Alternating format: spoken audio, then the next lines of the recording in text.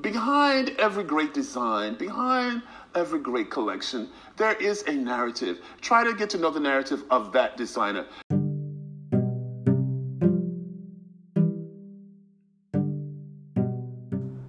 Everyone, happy 2021. We made it. Barely. Judging by the MAGA mobs that stormed the Capitol. But you don't need my reporting to know all the details. It's being very well covered by everyone from Don Lemon to Shaun King. By the time you listen to this, we will have already sworn in Joe Biden and Kamala Harris. Emphasis on Kamala because we already know America is accustomed to having a commander-in-chief who is white, male, and old. It's the historic first Black and South Asian woman to ever be elected to vice president for me. So, in the spirit of this momentous occasion, why couldn't Vogue represent her correctly? Now, I saw it, I slept on it, and I must say, I still dislike it. I am trying to use the word hate more carefully these days because we live in a hyperbolic times and, so wish me luck. So I disliked it. You have to understand that Vogue is the standard for fashion, glamour, elegance, and political statement. All things that should have been considered when choosing the photo. And I mean, a cover-worthy photograph of this iconic woman. So the first thought when seeing it shouldn't be sloppy or what the fuck. Yes, the pink and green draping represents her aka sorority, but there are so many ways to use pink and green instead of ugly draping. Vogue has the ultimate access to every stylist, production designer, textile artist known to man.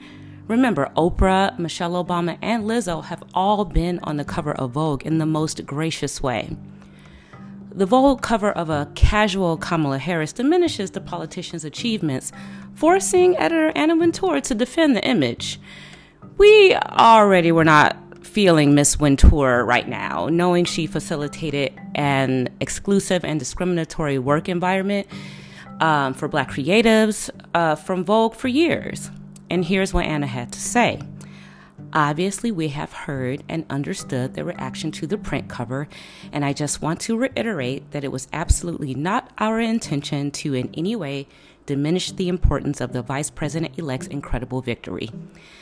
Now, I care more about what Robin Givhan had to say because she's a Black woman, Pulitzer Prize-winning fashion journalist. Pulitzer, y'all. The cover did not give Kamala Harris due respect. It was overly familiar. It was a cover image that, in effect, called Harris by her first name without invitation. And using the more informal image for the print edition of the magazine, Vogue robbed Harris of her roses. I agree. Now, let's applaud Tyler Mitchell, the first Black photographer to shoot a Vogue cover.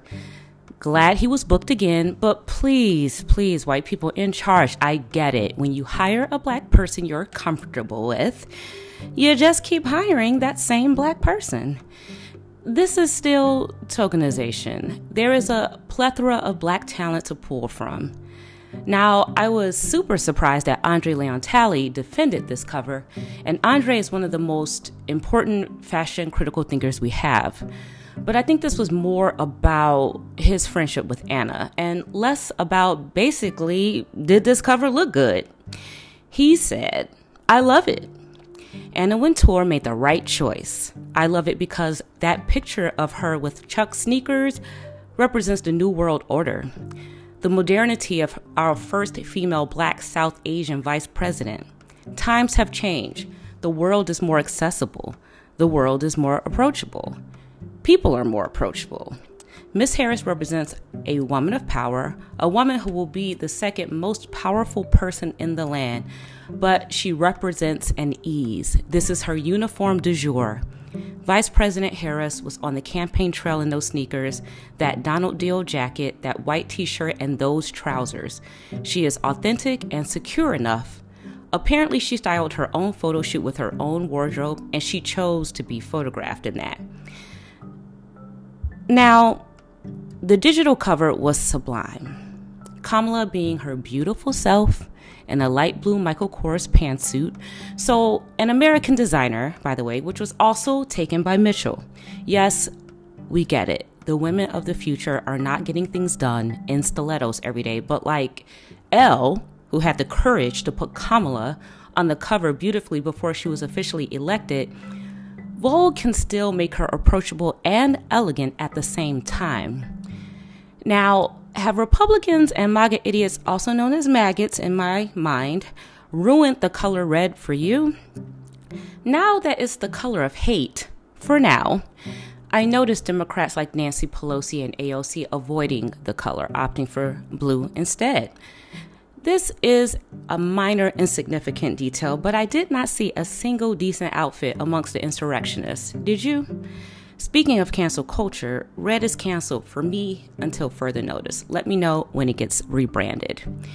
In another episode of Copying Designs in the Fashion World, Serbian singer and media personality Jelena Karlusa had to get publicly checked by black designer, Laquan Smith. Jelena Karlusa posted a side-by-side photo of her and Kim Kardashian wearing similar looks.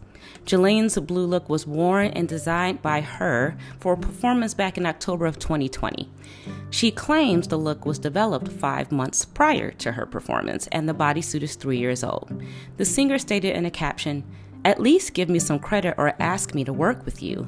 Many world celebrities and designers literally steal everything I do without permission." Laquan Smith stepped in to address the matter and brought some receipts along with him. In an Instagram post, Smith showed sketches and fittings of the Spring/Summer 21 designs dating back to May of 2020, which is 5 months prior to Karlusa's performance. He shared his thoughts. "I'm disappointed that you would discredit me and my design process. I wholeheartedly stand by originality, great quality, and craftsmanship. I promise you, no one is checking for you."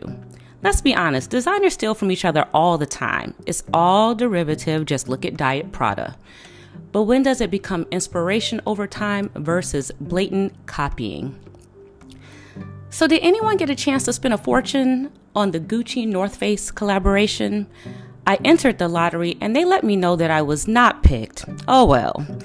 The pieces are the perfect glamping flex, but let's be real, we are not going anywhere, and the odds of actually wearing this stuff to camp is slim to nil.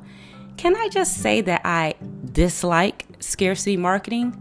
You know what I mean, when the Ivy Park Adidas stuff sells out before the day it drops, that's scarcity marketing, and it's so annoying. Similarly, there was a lottery release of Virgil Abloh's Icons, Something's Off Nike book published by Taschen. A 352-page, nearly 5-pound book that features prototypes, original text messages from Abloh to Nike designers, and treasures from the Nike archives. I've already seen a few copies on eBay at exorbitant prices. It's a global pandemic, please stop it. And since coronavirus decided to hang out for another year or so, the top selling categories are sweats, leggings, knitwear, sneakers, and home workout wear. Oh, excuse me, home wellness wear. Since we're not gathering for shows, brands have taken a trans-seasonal approach to their releases. Well, yeah, it's either that or go out of business altogether, like amazing black woman-owned brand Kushni. So if the hype of supporting black designers has not worn off for you, here are the black designer brands that made it to 2021. Let's support Pure Moss, Brothers Valleys, Telfar, Romeo Hunt, Laquan Smith, Christopher John Rogers, Faye Noel, Dapper Dan, Andrea Iyama, Hanifa, Moalola Ogulesi, Wells Bonner, Kenneth Eze, Victor Glamour, Heron Preston, and Lemlem by Leah Capere. And as I always say, till next time, peace.